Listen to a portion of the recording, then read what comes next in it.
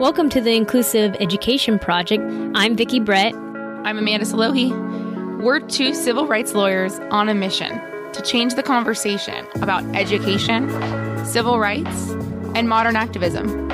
Each week, we're going to explore new topics which are going to educate and empower others and give them a platform to enact change in education and level the playing field.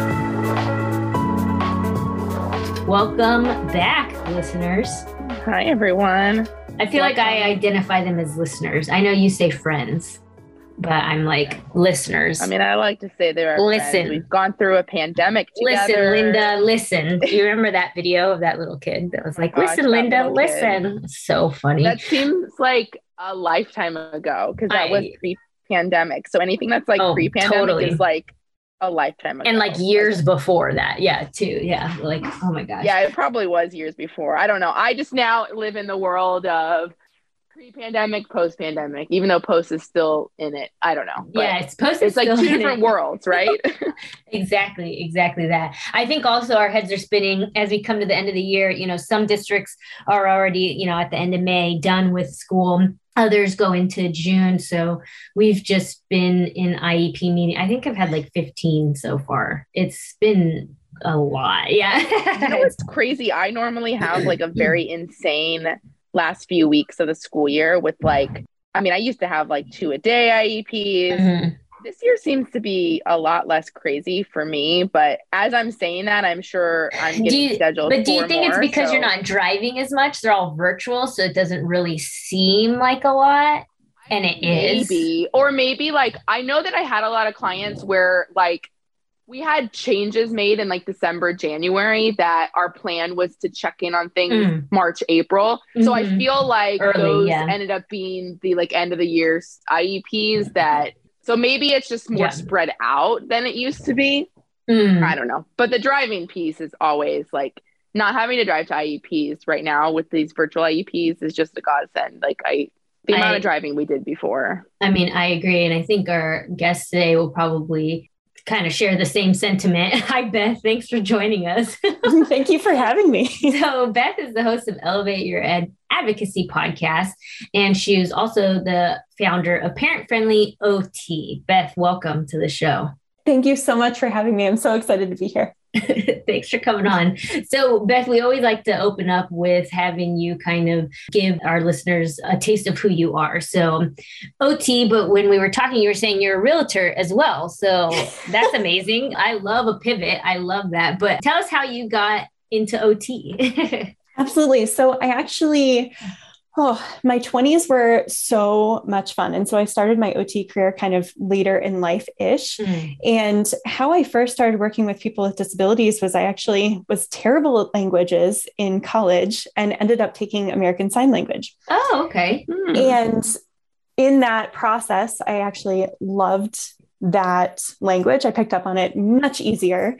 And we had a bunch of community events that we went to and we just talked with deaf people. It was amazing. Right. Yeah. So carrying that forward, I just started working and falling into these positions with working with children with special needs. And I got certified as an adaptive horseback riding instructor, I think 15 years ago. I love that. Yeah. So when I was collaborating with an OT, because we were providing services for a school group, she came over and kind of talked about what she wanted us to focus on. And I was like, wait a minute, what do you do? And she's like, I'm an occupational therapist. I'm like, that sounds like exactly what I want to do with my life. So so that's how I found occupational therapy. And then we've always had side hustles. So yes, I started out in a clinic setting, which was really cool because I got to do early intervention. I got to do outpatient therapy in a clinic. I got to go in homes and do saw everything. Everything. Oh, that's awesome. It was amazing. So I really got to see the system from outside of the schools. And then when I started in schools, I was like, oh, I know what parents have been through up until this point, and I know where they're going afterwards too. And I know what the outpatient space looks like as well. Yeah. So I kind of got a bird's eye view of the system and how it all works together and how confusing it can be. Yeah. Through it. So I mean, I started being an OT in schools. I always kind of knew that I was going to land in schools. And during the summer, you have this big break. So we have an investment company on the side. And I was awesome. Like, I'll go get my real estate license. And so as my job has shifted with the pandemic, you guys were just talking about the pandemic. My young child got quarantined 5 times from daycare. Wow. And in the schools, you just have 7 days off a year. Right. That's all you get. So right. we quickly had to pivot. And I had already kind of dabbled in this. Oh, I love helping parents. I love helping parents. And I love breaking down the system because I just understand how it all fits together. And I was like, oh, okay. So I'm just doing real estate and I'm doing parent-friendly OT. And it's been amazing. I'm really loving it. So tell us a little bit about, I know you have like workshops and courses for parents to kind of navigate this IEP process, you know, from that lens that you came from. Tell us a little bit about that. Yeah. So like you guys said, I'm the host of Elevate Your Advocacy podcast. And that is kind of behind the scenes, like, hey, this is why it feels so secretive sometimes. This is what's going on. This is what you can ask for. This is how you can know what's going on. So it's that behind the scenes peek in just knowing the system a little bit more and knowing how to gather your thoughts and come to that IEP a little bit more prepared. And I have a signature course, which is called the Parent IEP Academy that runs twice a year.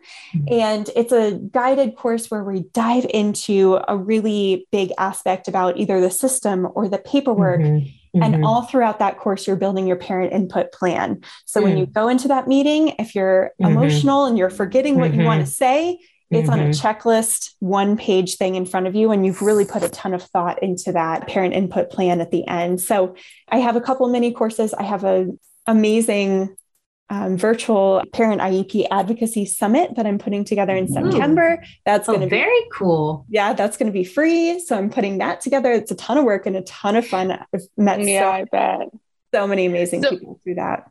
So we wanted to talk today about the parent's role in an IEP. You know, on this podcast, we often talk about things that parents need to keep in mind, you know, really trying to empower parents, but we wanted to dive deeper into that role. So what do you see the parents' like main role in the IEP process? Yeah, I think a lot of people say this, but don't really explain it, that the parent is the expert in the child.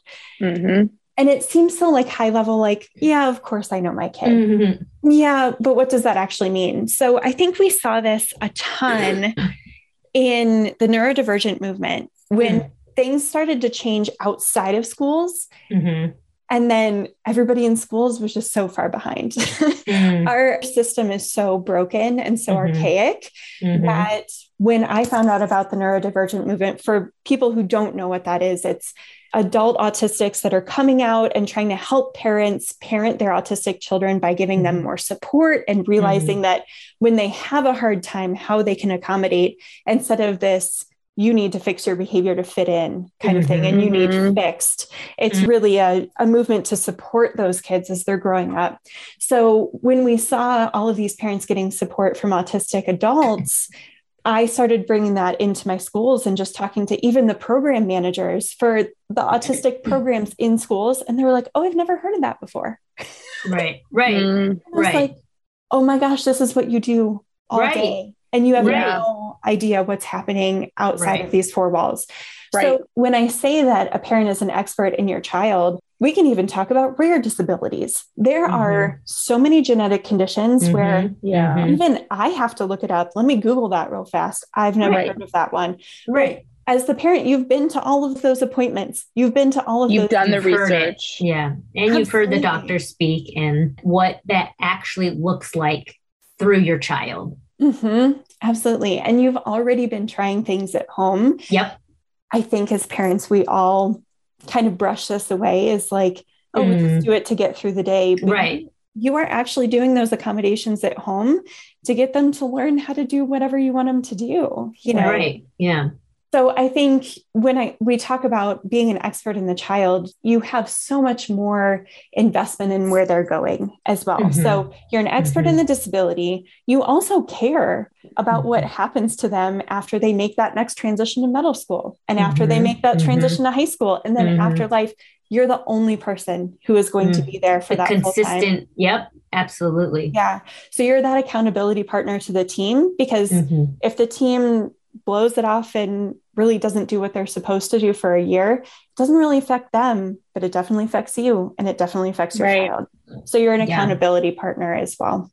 Ooh, I love that. Being able to set the expectation. I don't think that parents think about that when they go into an IEP, right? Like when they come to us, it's like, okay, you're the attorney. And then, the better parents always ask, okay, like, what do I do? What do you do?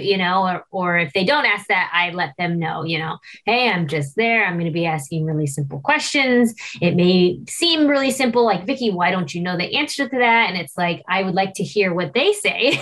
I want to know what they think the answer is. Right? Or we're not with your child every day. Or in some cases at all, right? We're not there to say, well, yeah, I see my child do this every single day. What the parents need to be there for, as much as it's hard to have, to face, a room full of, 12 people.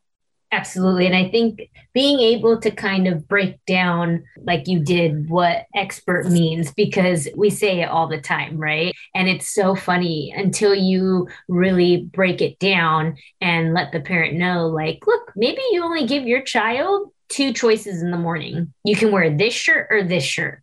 Maybe that should be an accommodation. Like, don't tell the child what to do or not do, give them a choice. And it may seem like really, and you'll have teachers that just do that automatically, and then you won't. And that's why you have to have it written in the IEP, because if that's what's going to work for your child and you know that it works for your child, then it needs to be written in the IEP. I always love to, when parents share, I had a client with a kiddo with autism, and if he was becoming dysregulated, whatever that means, but, he was being big emotions.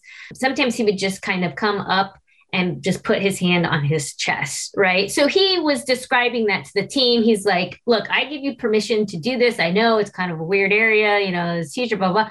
But like sometimes he just needs to know you're there, right? And so the team was able to create something to replace that, like at school. And that wouldn't have happened if that dad didn't open up as to something that happened at home, right? Absolutely. Yeah. When you have meetings, and we've had meetings like this where we can't get a hold of the parent, which is the opposite of all of our listeners, right? We can't get a hold of them. We have to hold the IEP meeting without them. It is such an empty meeting to be like, well, I guess we'll just continue with this. And what do you think? And we're making decisions without that other person who knows them so well. And it really upsets the team when you're not there. So as much as IEPs can be stressful and you think that people don't care that you're there and you feel like you're not being heard, it makes a difference that you are just even there to share those kinds of things, because without you, it's just empty. It's an empty meeting. What else do you tell parents that you can share with our listeners about that integral role that they have at the IEP?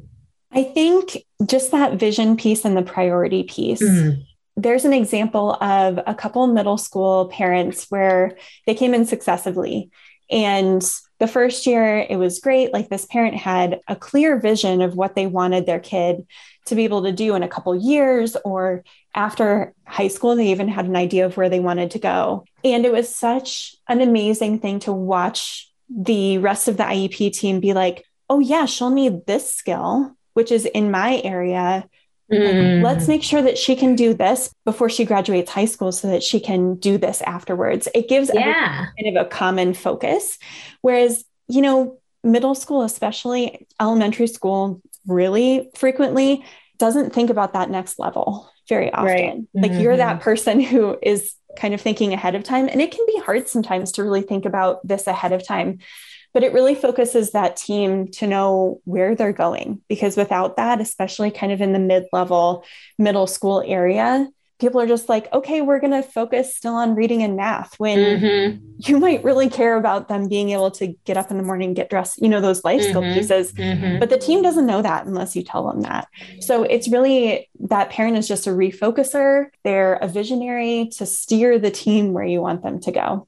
I love that. That's a really great reminder of being able to kind of share your vision, especially the annual IEPs. And of course, you guys know that you can have an IEP outside of your annual IEP. If new things pop up, you make that request. An IEP should happen within 30 days. But the annual is probably a really nice kind of refresh of, last year we were really focused on this. as we're going into middle school, I think this is where the focus needs to be. And I think for parents too, it's okay to ask questions. It's okay if you don't know an acronym. It's okay to say, how are you doing that? Or like, I don't understand this goal. And we say this all the time.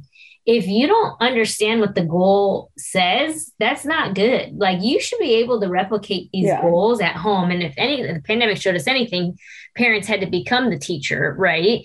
And they had to, did the child, like pass this goal, like it really gave a lot of parents insight as to how their child learns, which is a little different because other than, sometimes passively, children, maybe you practice with them to start crawling, to start walking, to start speaking, you're singing, you're reading, you're doing all the things.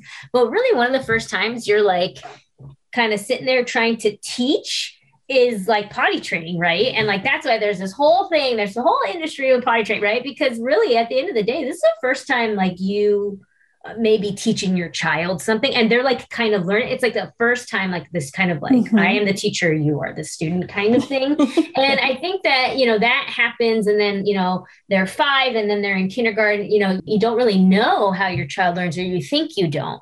But you absolutely do, just like you said, like having that perspective of like, you are getting them to do stuff at home.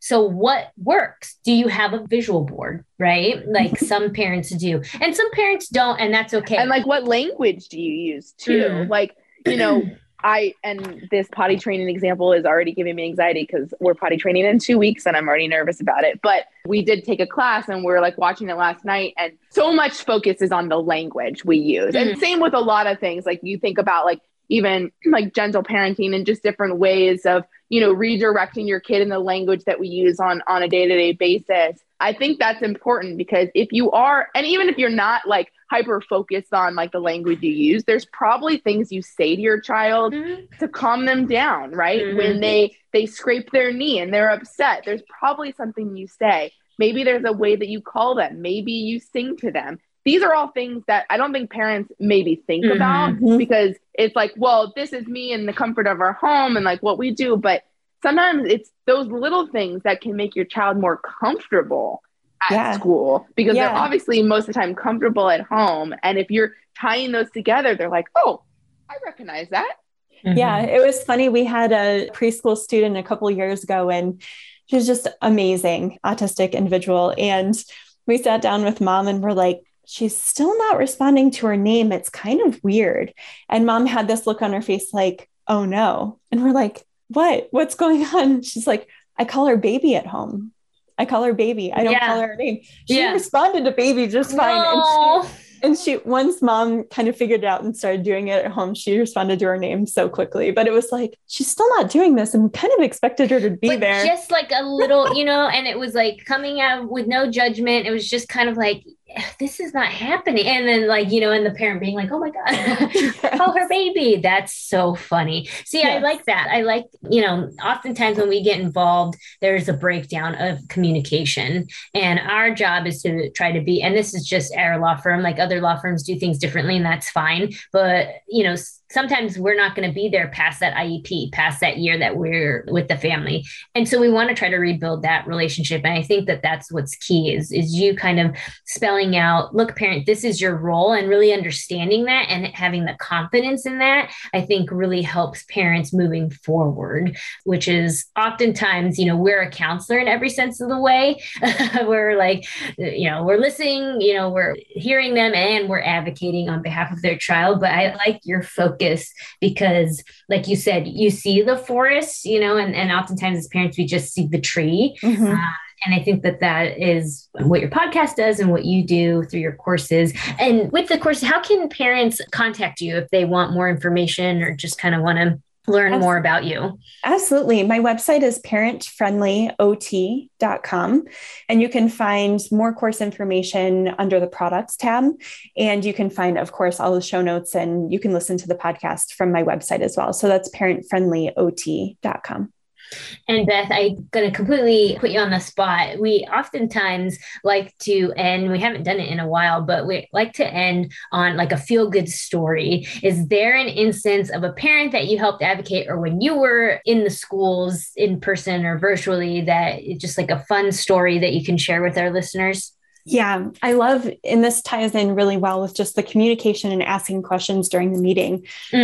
We had a really cool parent that was very strong advocate, and she came into the meeting kind of the first middle school year that she had with her student. And, you know, the inclusion thing is huge. Like, let's get inclusion, 100% inclusion.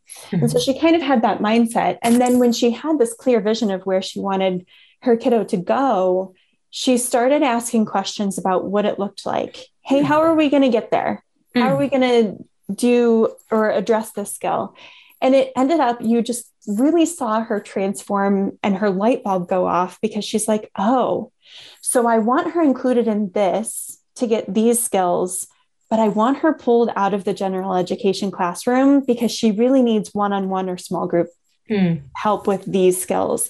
And it was so cool that she came in and she had a clear vision of what she wanted, but through asking those questions and having the confidence to ask those questions, because you're right. Like, even if you come through my course, I have support afterwards, but I'm not there with you. What I really want you to have is confidence so that you can ask the questions, because I'm not going to go know your district. I'm not going to know your team.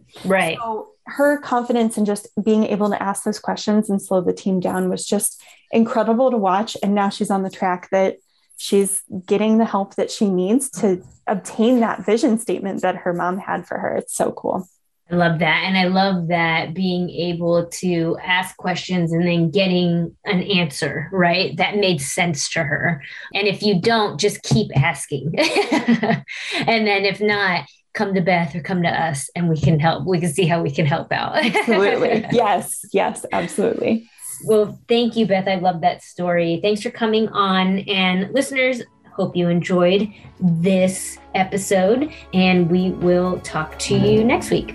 Bye. Bye.